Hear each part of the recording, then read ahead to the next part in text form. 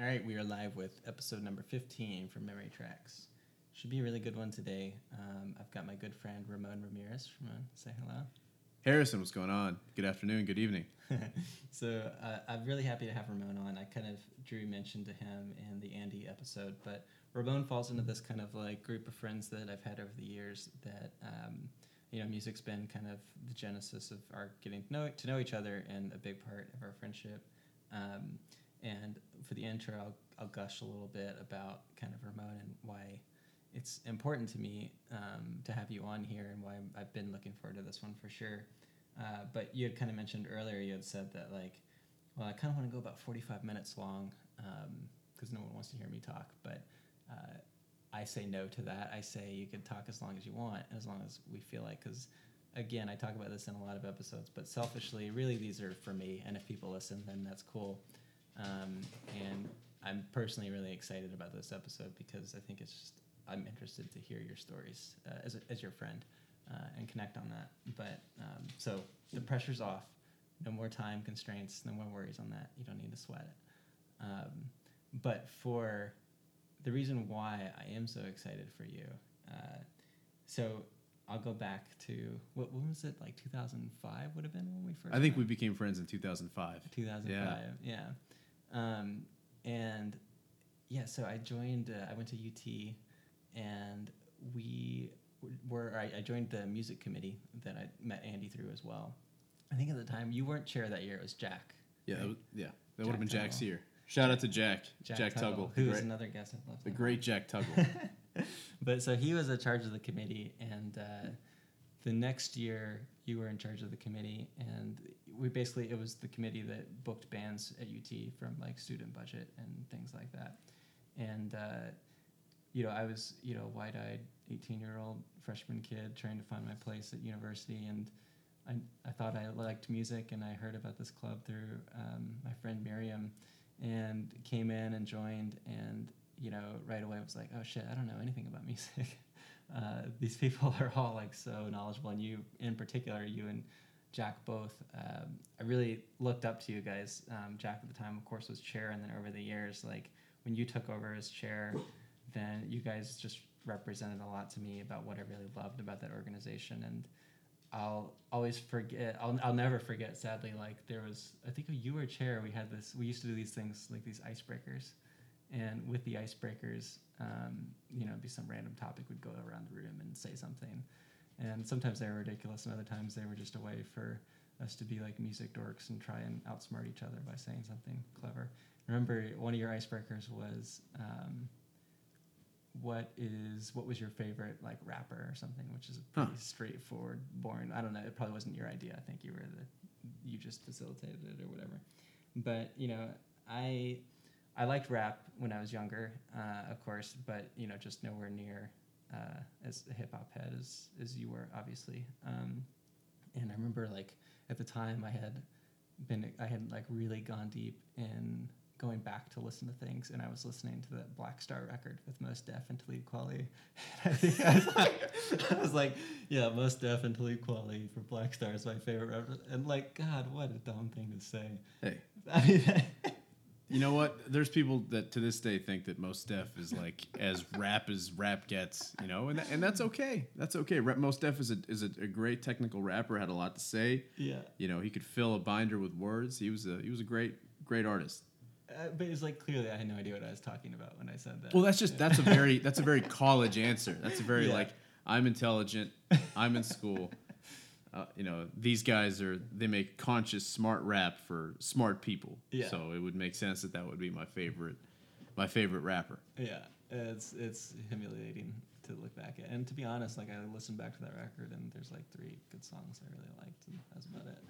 Yeah, it's not that cool. It wasn't. Most Def and Talib Kweli or Black Star it's pretty cool. It's pretty all right. It's fine. Like it had its place, but it doesn't deserve to be on anybody's list of most important. I don't know. But anyways, back to the hip hop kind of thing. So you picked your 3 songs, and I would say they're all of hip hop descent. Of course, the first one, goes around that as well. And you today you continue to have music as a big piece of your life. You work for the Daily Dot, and pop culture, I guess, is like a big piece of your job on a daily basis, and you're always keeping me up to date with especially new hip hop and rap and all that. But this is kind of a thing that you feel comfortable talking about on a regular basis because it's I think so. I think I so correct. I work at the Daily Dot. I'm what's basically the entertainment editor at the Daily Dot. So I mean every day I have to live and breathe Kim Kardashian, Donald Trump, Kanye West, Drake, all these big all these big voices of the era. Everything that moves the needle, basically. Anytime Kim Kardashian does anything, you have to be all over it because you're going to get so much. You can get like 100,000 page views off of one throwaway article. So yeah, you're right. I mean, I think about it more than is probably healthy at this point. Yeah, you're from Austin, born and raised here, spent a lot of time here, obviously. But you guys moved to DC for a little bit, and when you were there, you were writing for a paper there and kind of getting some DC area music out there as well, and talking about that, and big piece of that as well. Absolutely. Yeah, Washington D.C. I think any American city with a big minority population that has poor parts of town or historically marginalized parts of town is going to come up with some pretty interesting art. And a lot of times in recent years, that's been rap music. And DC. I was lucky enough to cover the DC rap scene for close to 3 years there. And it's just so interesting and so compelling and so tragic because you have one figure who can't really have fans from another part of town, and then who has, I remember there were these two rappers feuding in the summer of 2012. There was a kid named Fat Trell, kid named Shy Glizzy, and during 4th of July weekend, some like rival fans like shot each other there were like maybe 8 or 9 serious shooting incidents just because these two rappers didn't like each other. And it showed you how fiercely competitive, territorial, and kind of alpha dog driven that a lot of rap can be. And you fast forward to some of these big names that we got in the 90s and the 80s, and it's just kind of a miracle that those guys even got there. Yeah.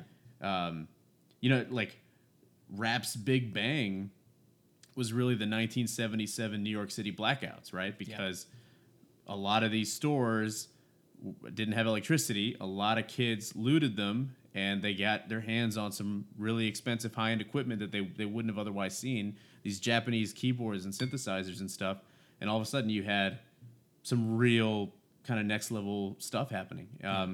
So you're right. I mean, I'm a huge hip-hop fan. Not to be the hip-hop guy. I guess it's interesting. Of course, yeah. You have a really diverse taste. I mean...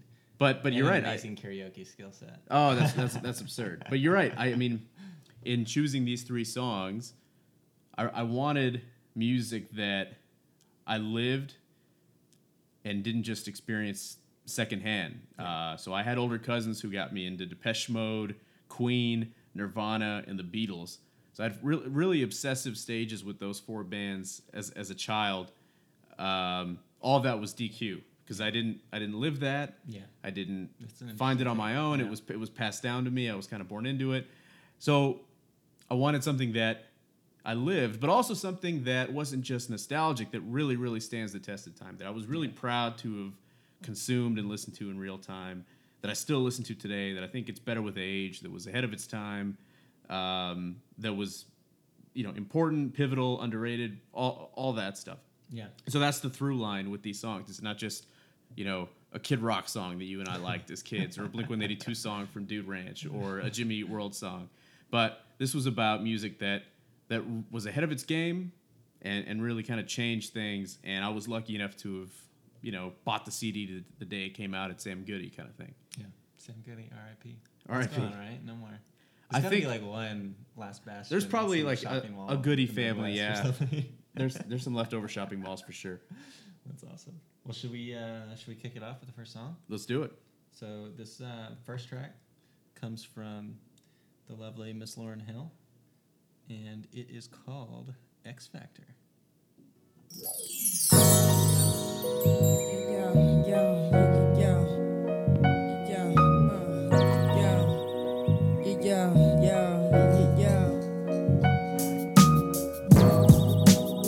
could all be so simple, but you'd rather make it hard. Loving you is like a battle, and we both end up with scars. Tell me who I have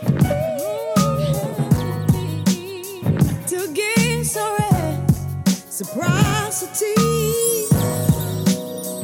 See, no one loves you more than me, and no one ever will. Yeah. Is this just a silly game that forces you to act this way? Forces you to scream my name, then pretend that you can't stay. Tell me who I have to be. I know what we gotta do to get so reciprocity. See, no one loves you more than me, and no one ever will.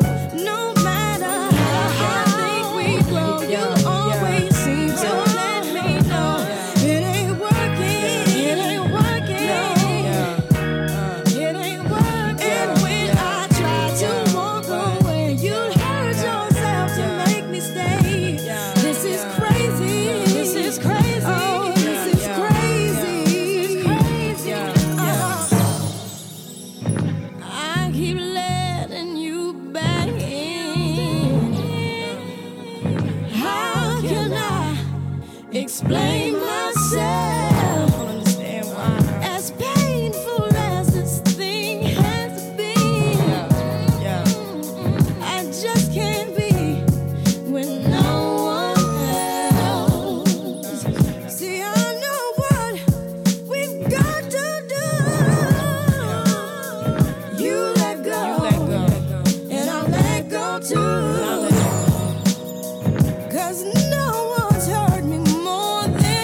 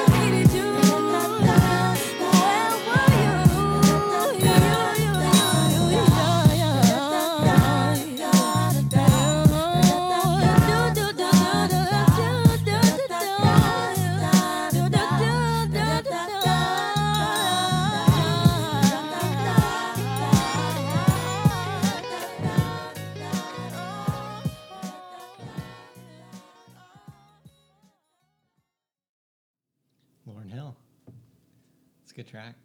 I hadn't heard that in a while. Like, I remember seeing her a couple years ago. She closed out the Fun Fest, and just being totally blown away. Like, one of my favorite shows of recent memory. Yeah, sure. she was so good. That was the Fun Fest. I think 2015. That sounds right. Yeah. And that one was a bummer of a show because it started late, like most Lauryn Hill sets tend to do. Yeah. She finished with her big song "Doo Wop That Thing." Yeah. And halfway through it, she hit the outdoor curfew, and they just cut off the sound. It wasn't halfway. It was like toward the end of it. She had like 2 songs left on the set list. Well, two-thirds, no, halfway through her final song. Oh, her yeah. big Okay, hit. gotcha. Yeah, they just cut it. They just That's cut right, it. Yeah. And that was rough. Yeah, I mean, so Lauryn Hill, one of the great tragedies in music, who produced some really exciting music in the mid to late 90s, and who really kind of brought the hammer with this giant album, The Miseducation of Lauryn Hill, that won a bunch of Grammys. I think it won Best Album at the Grammys. And we're still kind of waiting for the real follow-up, right? We haven't gotten a serious Lauryn Hill project in a long time. There have been, she turned away from the spotlight to be a mom. She had some, allegedly dealt with issues of substance abuse. She was notorious for trashing hotel rooms and showing up late and canceling shows. Yeah.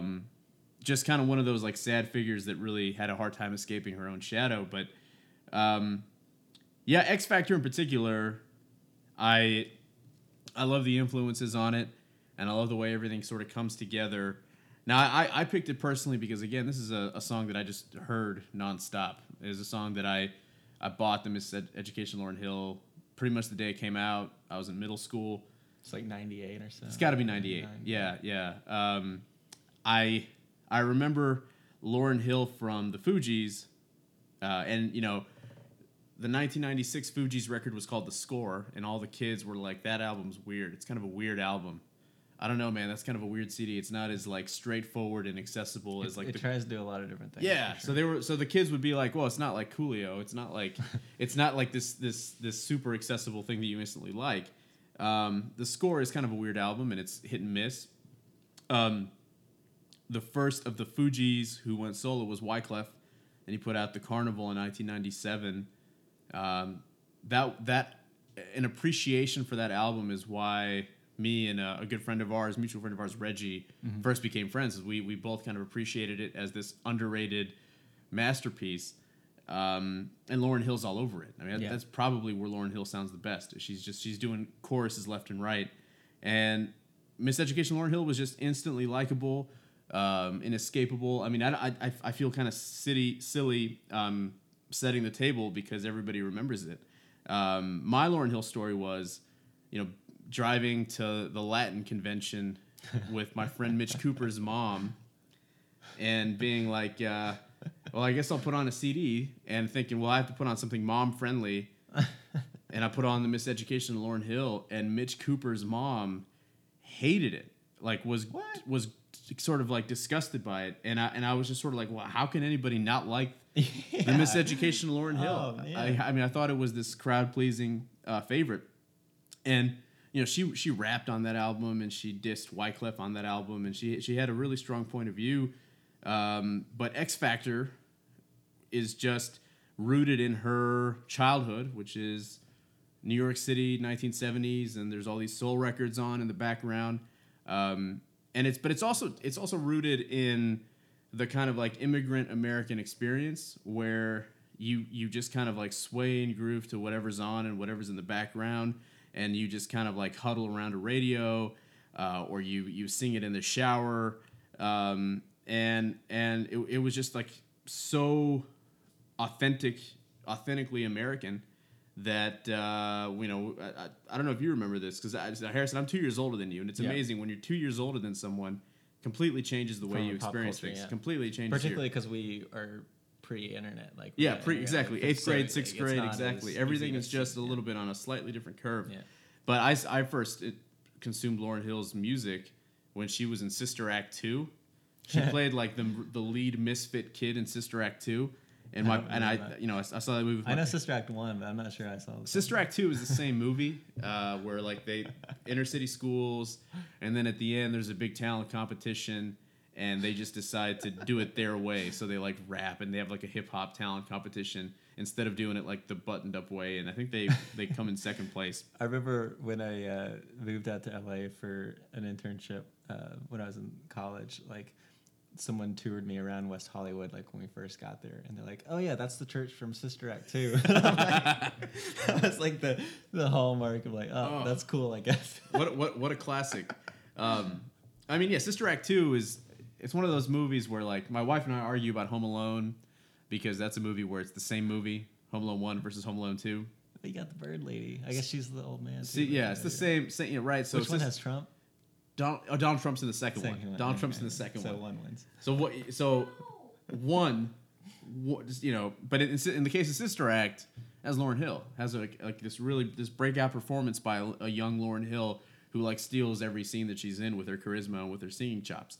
Another reason though I picked it because again, middle school, late 90s, there was so much music that Big Punisher and Jay-Z, a lot of this like, again, alpha dog rap music that was really aggressive and mean and had gay slurs in it and had like just a lot, it was all about robbing you and stealing your stuff and hurting you. And there was nothing more appealing than that it's like seeing a rated R movie when you're in 8th grade. Yeah. But Lauryn Hill has the same energy, the same pathos, but with this really distinct American experience. The last reason I picked it is that the guy who played bass on the Lauryn Hill album, do you know what band he joined? I don't. He joined Taking Back Sunday. What? He No. yeah, no, he no. he There's played no he way. played bass on the Miseducational Lauryn Hill. And then I was guessing like one of the like Saul Aquarium guys or something. and then in 2003, but Taking Back Sunday broke up, and that was right when they were blown up, and so they needed a bass player. So I think they were both on Columbia Records, and Columbia was like, hey, we got this really good bass player that we're gonna put into your emo band. And if you listen to I don't know if he's still in the band, but the 2 records that he played on, you're like, man, the bass parts on this are a little too good for a emo band. But I picked Lauryn Hill as not just emblematic of my 90s song, Yeah. my coming of age song, but also as a stand-in for my emo song because I had a big emo phase in high school. I still think a lot of those songs are pretty incredible. But that's a hard thing to judge because so much of that you live firsthand. It's so tied it's to the experience, tied to the yeah. experience. But so there you go. That's my like tangential connection Yeah. to the emo phase. The bass player was in TBS. Do you think the kids know who Lauryn Hill is today? I think enough rappers rap about Lauryn Hill. Yeah. Kanye West just mentioned, like, I wasn't inspired since Lauryn Hill retired. Like, I think so, but I just don't. And with Lauryn Hill, it's a very small discography. It's one album. Yeah, it's not 5 that- songs, yeah. 4 songs. It's pretty even just the album cover is so iconic. too. Iconic album cover, just so good. And also, when I'm a music writer and I'm a music critic, and one of the things that's most difficult is that the people who write music history, it's the Rolling Stone generation, which is these writers who are brilliant, thoughtful people, but they're overwhelmingly white men. Yeah. So a lot of these great auteurs from the 60s and 70s and 50s, people like George Clinton. George Clinton is seen as like this consummate entertainer, but not necessarily this craftsman of music. Even Yeah. James Brown. James Brown is seen as an entertainer, not so much a genius. Right. Ray Charles is seen as a song influential guy, but not so much a guy who put out great records. Even Stevie Wonder takes second fiddle to a lot of guys. I think that if you think about the best albums of the 90s, Nirvana, Biggie, Nas, I don't know, Oh, jeez, yeah. OK Computer. If you have to Yeah. think in those like anthropology terms about who's the best, who influenced the most people. Right. Lauryn Hill made an album for a whole class of teenagers who sold makeup at Sears. Yeah. Really, really gave voice to those young people. And I think Miseducation Lauryn Hill is definitely top 5, top 10. And I would argue, I would put it ahead of, I would put it as the number 1 rap release of the 90s, and I'd put it just behind probably Nirvana. Right after, I'd go 1, Nevermind, 2, Lauryn Hill, 3, OK Computer, I think. But I think it's so good. And hell, this morning I was listening to it in the shower. It's just such a smooth track. Yeah, I mean, for me, Everything is Everything is always. Oh, it's a good one. The track. Yeah. Oh, what a good one. So good. X Factor, it was kind of the rumor, I guess, was that it was about Wyclef, right? Was it? I think. I don't know. They dated supposedly, and then that was falling out, and I don't know that it's ever been confirmed by either party, but that would make perfect sense. Yeah. Man. Yeah. Yeah. That's cool. I like that. Ramon is a list guy. He loves his list. He loves to come up with it, and I'm always That's fascinated. That's a problem. It's great though, because yeah. you genuinely get so much enjoyment out of it and talking about it. I'm always fascinated by it because for myself, my lists are different depending on the hour of the day you ask me. Oh yeah, absolutely. But no, it's cool. I love that tradition of it. Should we go to the next one? Let's do it. Let's do it. All right. So this next one is a Scarface track with some familiar guests that I'm sure people will recognize. One, I guess, is probably forgotten about by most at this point. But so Scarface is Guess Who's Back. Talk to me, man. It's your boy Young Hope. If you turn the motherfucking noise up, we can get right into the proceedings this evening. The headphones are distorting. Bring it down a little bit. Okay. Now we working with it. The boy Face up in baseline, baby. Mob. Welcome to New York City. It's your boy Young Hov. Chill. Kanye West on the track. Chi-Town. What's going on now? Can I talk to y'all for a minute? Let me talk to y'all for a minute. Just give me a minute of your time, baby. I don't want much. Let me talk to these motherfuckers. Guess who's Bizak? You still smell a crack in my clothes. Don't make me have to relapse on these hoes. Take it back out, they're taxing the road. When I was hugging it, niggas couldn't do nothing with it. Straight from the oven with it. Came from the dirt. I emerged from it all without a stain on my shirt. You could blame my old earth for the shit she instilled in me. Still with me. Pain plus work. Shit, she made me milk this game for all its work. That's right. These niggas can't fuck with me. I'm calling guts every time. Drag my nuts every time, homie. We make a great combination, don't we? Me and the Face Mob. Every time we face off. Face it, y'all. Y'all niggas playing basic ball. I'm on the block like I'm 8 feet tall. Homie, I'm in the drop with the AC off. That's why the streets embrace me, dog. I'm so cool. Guess who's Bizak? Back on the block with them O's. Face Mob, Mac, mittens, and hoes. Don't make me relapse. Back to the block with the phone. Cause the street shit is all I know. From the womb to the tomb, a hot pot of joy and a spoon, trying to make me 40,000 and move. Motels, star-studded, rock stars and goons. Plain clothes wanna run in my room.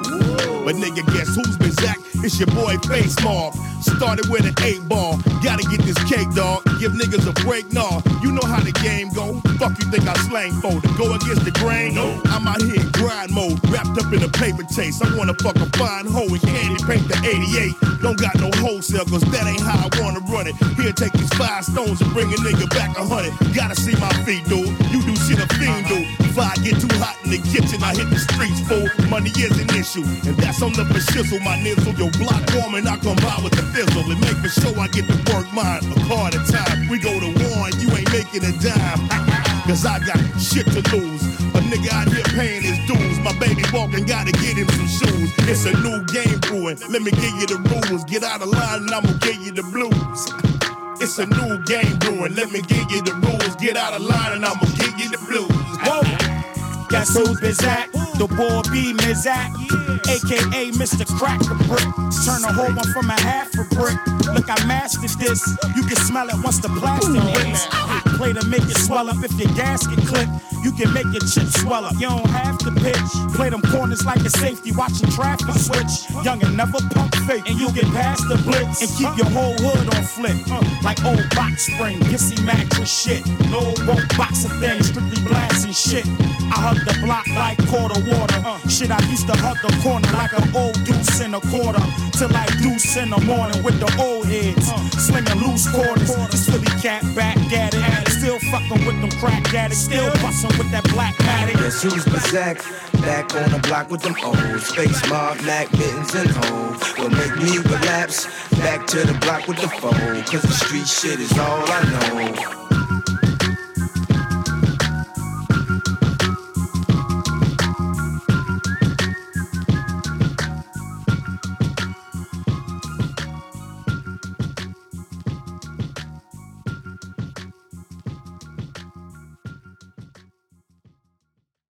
So that was from the former president of Def Jam South, the current president of Tidal, and America's 2020 president, Kanye West.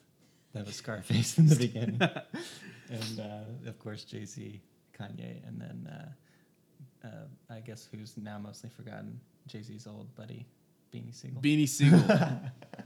Beanie Siegel. I would argue rap fans have this long-running joke that, like when 50 Cent was a thing, Tony Yayo, he was his weed carrier. He was the guy that, like, when they flew on airplanes, he was the guy who had to carry the weed in case they got caught. Beanie Siegel is the best weed carrier rapper of all time.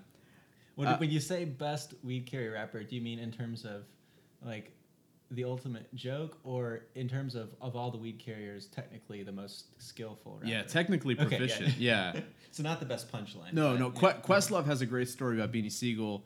There was some rap club in Philly that they would always go to weekly, and like Beanie Siegel was the guy who would kind of command the stage, and Questlove was like, "Man, I gotta sign this dude. I gotta sign this dude. I gotta sign this dude." And when he finally like got a meeting with him, he found out that Jay-Z had just signed him. So. But you've seen Beanie Siegel on, he's popped up on some late 90s Roots records and has a really great voice. And Jay-Z, what's funny about it is that Jay-Z really thought this like short, stocky, snarling, henchman-looking dude, he really thought he was going to be a rap star. Like Jay-Z really thought, oh, Beanie's got next. I just got to give this dude, a little bit of shine, and Beanie's going to take it home with his charisma. He looks like a limo driver, but he's got next. Beanie's got next, and he was a terrific rapper with a husky, distinct voice. My favorite line in the song is actually Beanie Siegel line. The one line in this song that I listened to this song with my dad once in the car, and my dad chortled because the line is like, I used to hug a corner. Wait, what is chortle? He just laughed. He just like it hit him because he got it. It was my dad made has made great efforts to try to understand why, my dad is into jazz. My dad's, into classical, and he studied music. He has a master's in music, in many ways very like pretentious and uppity. He once told my wife that he gets mad when people aren't don't dress up nice. He did he had a few drinks and he's like, Victoria, I get really mad when people aren't elegant. I do. The one thing I'll always disagree with in your dad is he said that Justin Vernon's falsetto is a horrible use of falsetto. Yeah. Oh, he's way off. Couldn't disagree more. He's way off. But that's the thing. He doesn't really process. He's such a traditionalist. He doesn't really process music. But was he connected with the line? But he connected with the line. I used to hug the corner like an old deuce and a quarter. Do you know what a deuce and a quarter is? I wouldn't expect you to know. I do not know. So, and I didn't either at the time. But the deuce and a quarter. My dad grew up in Saginaw, Michigan, same town where Stevie Wonder was born. Grew up with a lot of African American folks, and they used to say the deuce and a quarter. The deuce and a quarter was the Buick Electra 225. This car that Buick made from like the late 50s to the early 80s. But it was called the Buick Electra 225 because it was 225 inches long. It was like this big body Buick. Just a big boat. And so they called it the deuce and a quarter. So hug the corner like an old deuce and a quarter, right? I used to be on the corner selling crack like a big old, and if you think of those big body Buicks, when they come around and make a right-hand turn, the way they just kiss the corner like that. Yeah. That's where that comes from. This is from the 7th Scarface album. So we had to do a Houston track, and I really struggled because there's more significant personally. I can't tell you how many times like my wife and I would listen to like Little Flip or the Paul Wall album or a lot of these like International Players Anthem. You and I did karaoke that one time.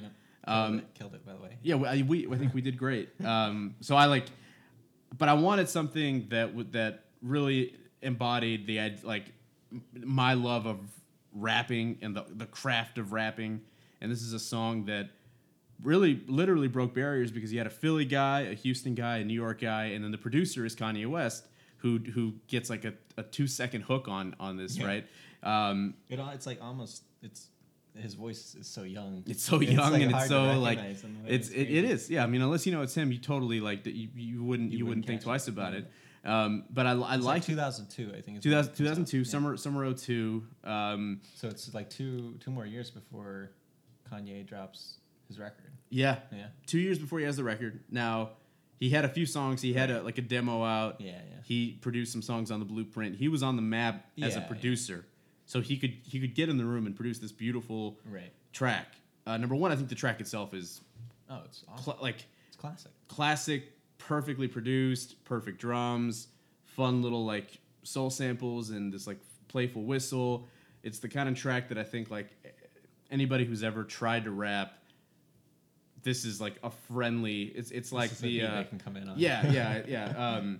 It's a beat they can go in on because it's hard to sound bad on this. Yeah. And that was part of the reason I picked it. Is we had a really good friend named David McKnight who passed away a couple years ago very tragically, but he had a dream of being a rap producer, and he would make beats on beats on beats. And this was kind of like this was the template for the turn of the century rap beat, where you had a soul sample, you had these Kanye West, these post Kanye drums, like those you know them when you hear them, those Kanye West drums, and he made that was around the time when Jay-Z put out the Black album, and he put out an a cappella version of it so that anybody could just take the tracks and make their own version of it, which is a really neat move on Jay-Z's part because he knew that people were bootlegging it, and he just said, "Okay, you can just the conversation. you can just have it. You can just have it and make your own Black album." And Art McKnight made a whole Black album, basically ripping off Kanye in a really good way, in a really nice way.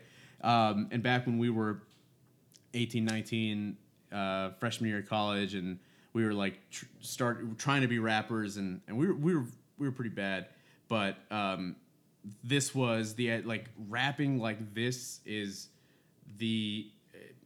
it's such a entry level way to do it. There's no doubt in my mind that this is Kanye West listening to Jay and Scarface and Beanie Siegel is where Kanye really got his flow from, where he really picked it up because it was so evocative. You had lines like, "You still smell the crack on my clothes." Jay-Z, famously used to sell drugs, and that's the first thing he comes with is like, I'm still a G. And the kind of lines that were very like freestyly and playful and loose, but like would bounce off of each other. I'm in the block like I'm 8 feet tall I'm in the drop with the AC off. Like it's so easy. It's like a good training wheel rap, but it's also really charismatic. And that's the thing is rapping isn't about.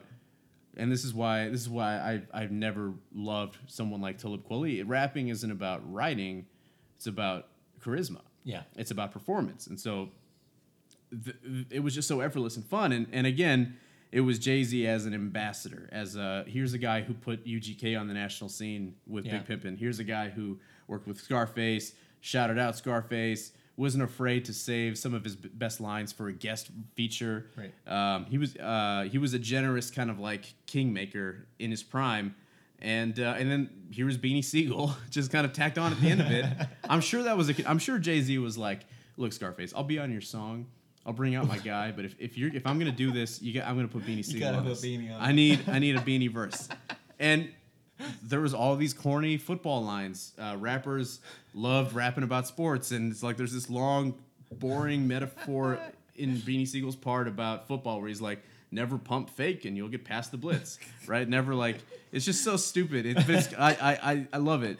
And so this is, again, personally, it's my friend making beats. Yeah. And was driving around in his Chevy Lumina that was like this big body Lumina that he got at a police auction. And we used to call it the Amistad.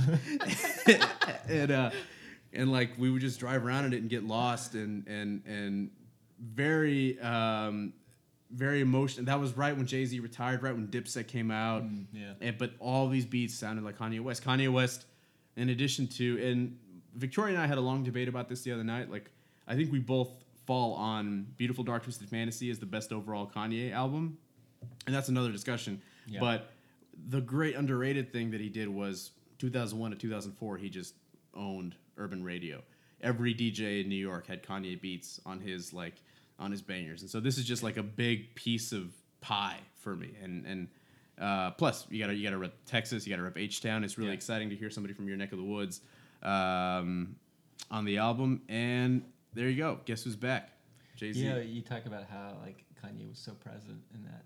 That's something that is at this point is so lost in people's impression of Kanye and saying that he is or isn't what he claims to be. But it's like, man, if you actually go back and look at all those credits and how he moved the sound forward and it continues to, I mean, again, we could go on and on about this because you and I are both on the same page as far as Kanye's genius. We're both pretty good. I feel bad that we don't have more modern Kanye on here, but no. This is a tricky one.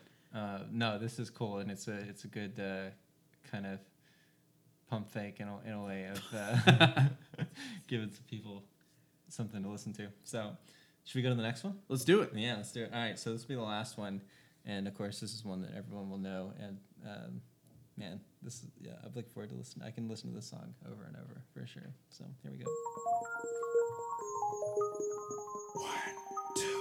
1, 2, 3. Yeah, Islam national underground thunder bounce when I stop the ground. Like a million elephants, a silverback orangutan. You can't stop the train. Who wants some? Don't come unprepared. I'll be there, but when I leave there, better be a household name. Weatherman telling us it ain't gon' rain. So now we sitting in a drop top soaking wet. In a silk suit, try not to sweat.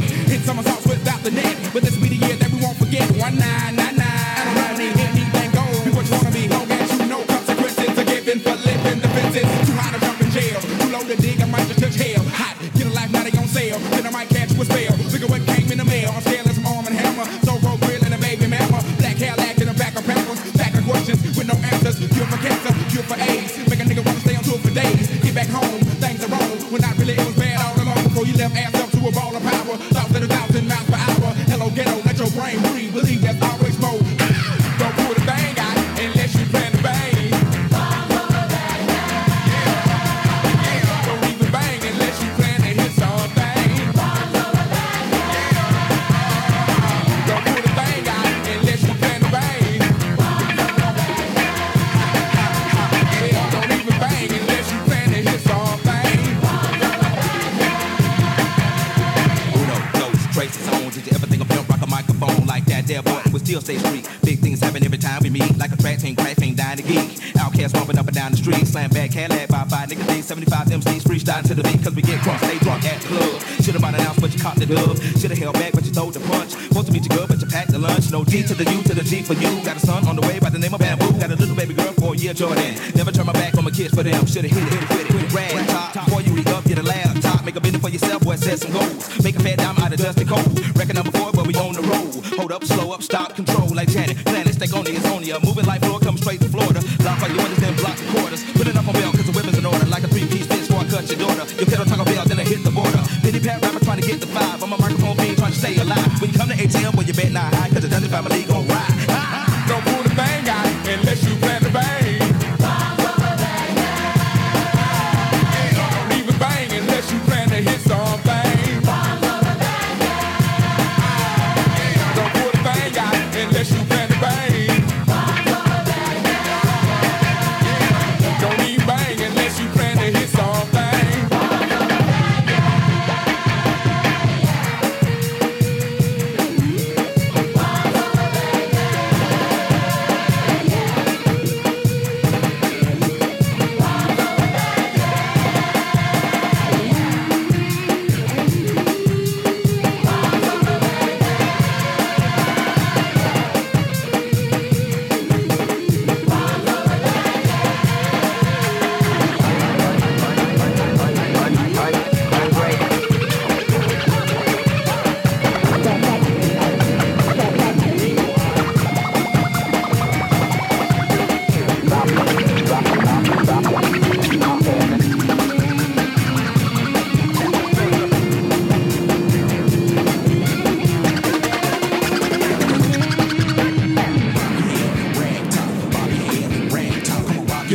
Rag talk, bob your head. Rag talk, bob your head. Rag talk, bob your head. Rag talk, bob your head.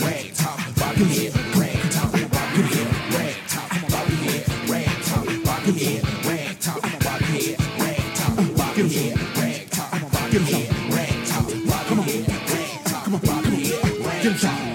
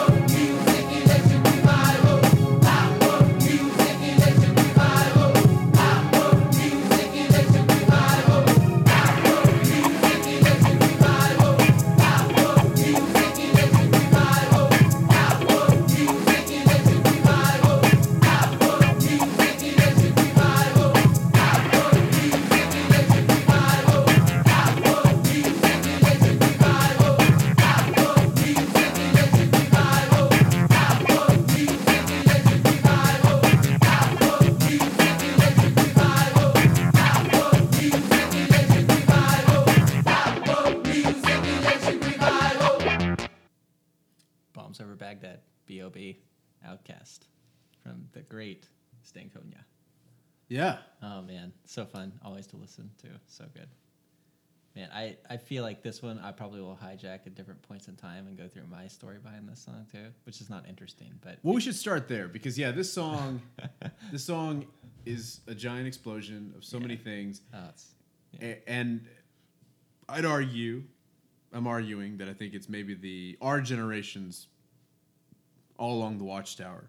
I think that's a fair argument. Yeah, our generation's just big politically charged A-bomb of a track that was hard to avoid.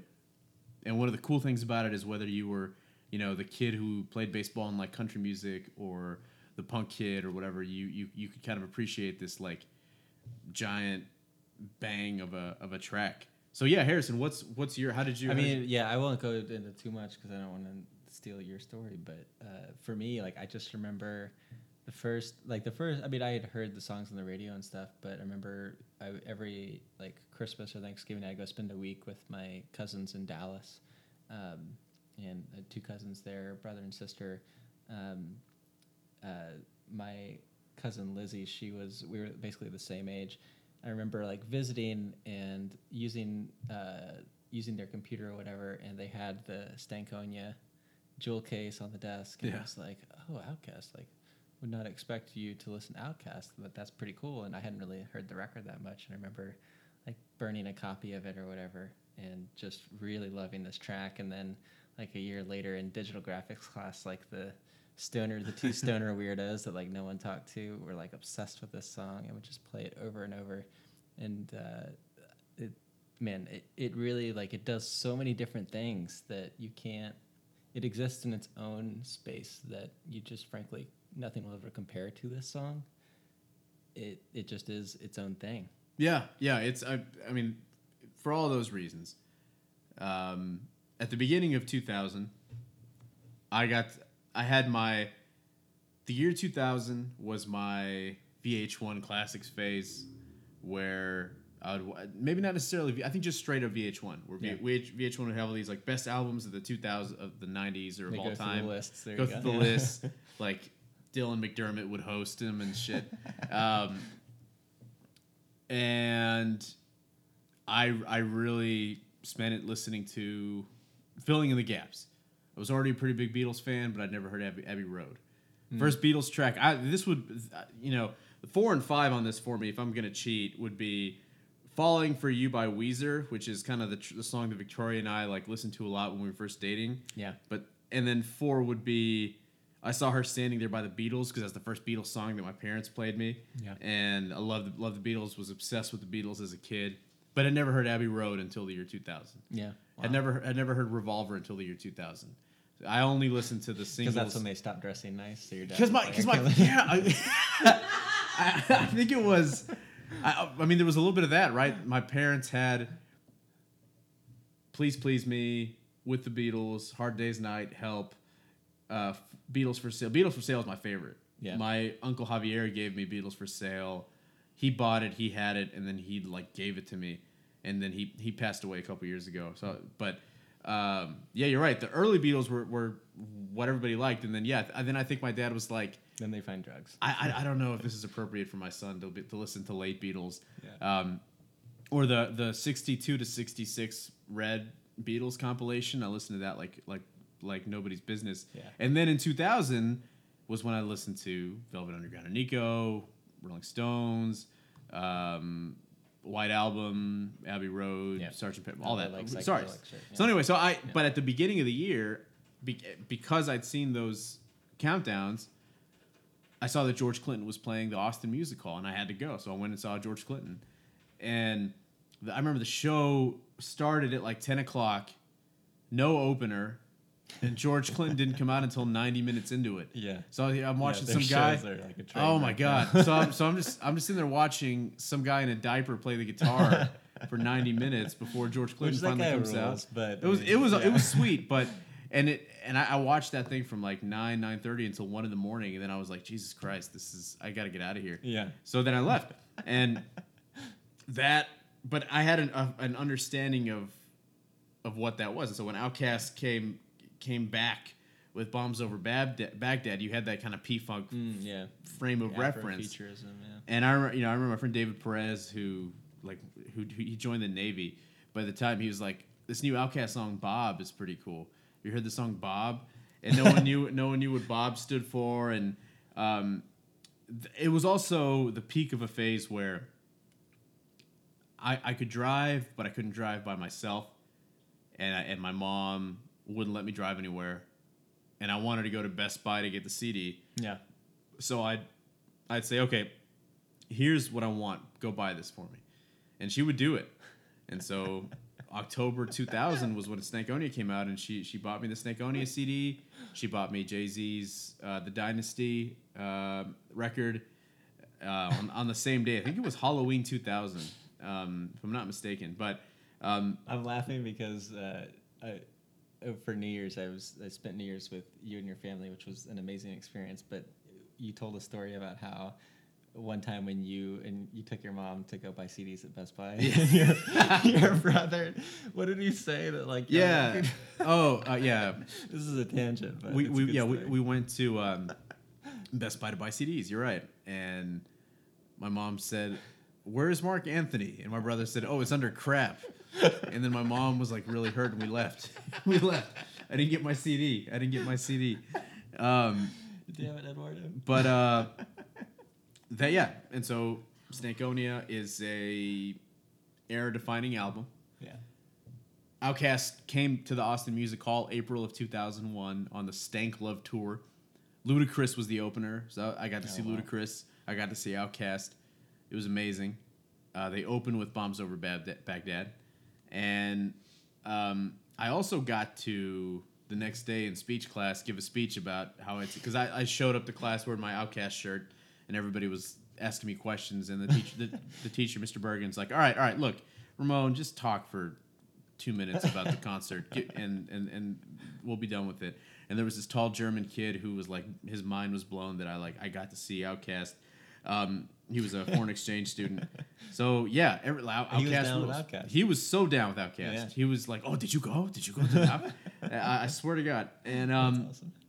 so that was the biggest, coolest, baddest album. Yeah.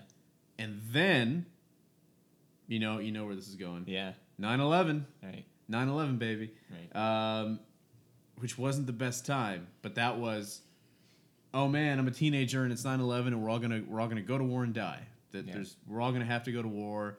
The military is coming to our high school and putting up a big pull-up bar in the middle of the lunchroom and seeing who can do the most pull-ups, and there's just no way around this. And so during that like period, that 9/11 where the world was unstable, I got to listen to Outkast and I got to relax and calm down and stabilize, and the go from one class to the other class listening to the song on my Discman, just incredible track. But that was, I think Outkast is the only album that I take from me from the fall of 2000 through Christmas of 2001 and beyond, in that it's an album that was impervious to 9/11 and was sort of made better and more essential by the horrors in the background. You know, on 9/11, Yeah. we all had our 9/11 soundtrack. For me, it was Outkast. Now, also, in a much less pointed fashion, I had an argument with my mom on 9/11 because I wanted to go to Best Buy and buy CDs, and she wouldn't let me do it. And she felt it was some music. It was like a Tuesday, right? it was a Tuesday, and that was the big argument. And then I was like, fine, I'll go to work, or excuse me, I'll go to school. So I went to school, and then 9/11 happened, and then my mom felt bad that we had this argument, and so she went to Best Buy and got me the 2 CDs that came out that day and one I was going to buy, which was System of a Down, Toxicity, Yep. Jay-Z, The Blueprint, POD, Satellite. And on 9/11 itself, that night, I listened to Boom by POD and just was like, yeah, we're going to get you. America is going to get you. And then a couple weeks after, in September of 2001, I went to Waterloo Park. It was the last Toadies concert. They had all this like patriotic. It's always the last Toadies. Yeah, I know. At the time, we thought it was the actual it was last the last Toadies. one. Remember, Toadies had a song called "Plane Crash" that they felt weird about playing. Yeah. There was a lot of ugly music, a lot of reactive music. Yeah. A lot of Nickelback had a hit. They pushed back the Spider-Man movie. Yeah. Linkin Park seemed inappropriate, but you had Bombs Over Baghdad. By the time I graduated high school in 2003. So that was what we were listening to on the way out of high school, which was Bombs Over Baghdad. It was we're going to seize Baghdad in a couple of days. Mission accomplished. That was the one thing that just kind of hung over everybody's head. So the last point I want to make is that Pitchfork, the music criticism site, had this as the #1 song of the decade, and that's interesting because it took Pitchfork a while to come around to rap music. It took them years. It was until 2005 when Purple Haze came out by Cameron, when Late Registration came out, that they really saw it as this serious genre, as opposed to just Definitive Jux and A$AP Rock and all these underground dudes who were mostly pretty shitty. Well, some of it was fine. Yeah. But B.O.B. and the album, it's worth looking up if you go to Pitchfork and you read their albums of the 2000s. B.O.B. there was this beautiful piece about it. Like they really wrote it. There's a good tribute. Great tribute. But you're right. That is this generation into the next one. That's everything. That's the God dream. And I think music is still kind of chasing that initial Big Bang, something that I just don't think people realize. Because the tragedy of 2001 is that people like you, Harrison, were listening to the Strokes. Yeah. And the Strokes fucking suck. Strokes are a terrible band that mean nothing to nobody. They're awful. And except for that guy that has all the albums tattooed on him. I feel we have a friend that went on a Tinder date with somebody who had every single Strokes album cover tattooed in like a rectangle up and down it, and it wasn't just like Room on Fire and Is This It? It was like Angles and all like Razor. I don't know what the albums are. But Room on Fire. I mean, the first two are. I still love those records, of course. I think the first two are great. Yeah. I think the Strokes are a great band. I just think I know what you mean. Yeah, I think you're right. we digress. So Strokes are a great band, but there were too many people listening to the Strokes and not enjoying America. Because the other album that came out, and I swear to God, September 10th, 2001, I was watching David Letterman. Yeah. You know who played on David Letterman September 10th, 2001? I couldn't tell you. Jimmy World. And they played Bleed you love American. those guys. Bleed American, another album that they had to change in the week of 9/11, 55 times the album that the first Strokes album was. What was the first Strokes album called? It was called Douchebags with Hair. What was it called? This Is It. That album is the most overrated album of our generation, my friend. That's the iPod album. That's the I Have a Strokes button on my lapel album. That album is so overrated. It's not good. It doesn't mean anything. Yeah. Revivalist filth. You could have been listening to Bleed American, which is the most important, the second most important rock album of 2001. Interesting. I'll have to go back and listen to that. Oh, Bleed American, really, I love Bleed American so much. I really do. I don't think there's been I think it's oh man, you guys, there's Andy Greenwald wrote a book called Nothing Feels Good. Did you ever read that book? Mm-mm. He wrote a book about teenagers in the early 2000s and the emo scene, and he had a whole chapter of Jimmy Eat World. Yeah. And yeah, the point is, like, again, Jimmy Eat World is a band that hasn't aged well. There's a lot of bad music, not a lot of inessential music, but Bleed American is, and there's always some kid who's like, Clarity's the best Jimmy Eat World. No. Bleed American is the best Jimmy Eat World.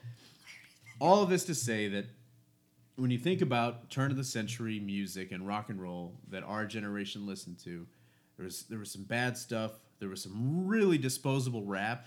A lot of J-Quans and T-Quans and Chingies. A lot of disposable rap music. A lot of disposable, you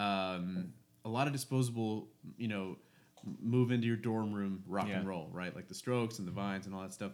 But I think that without a doubt, the one thing that blows everything out of the water from from Amnesiac to College Dropout, that 4-year run, Outkast, Stankonia.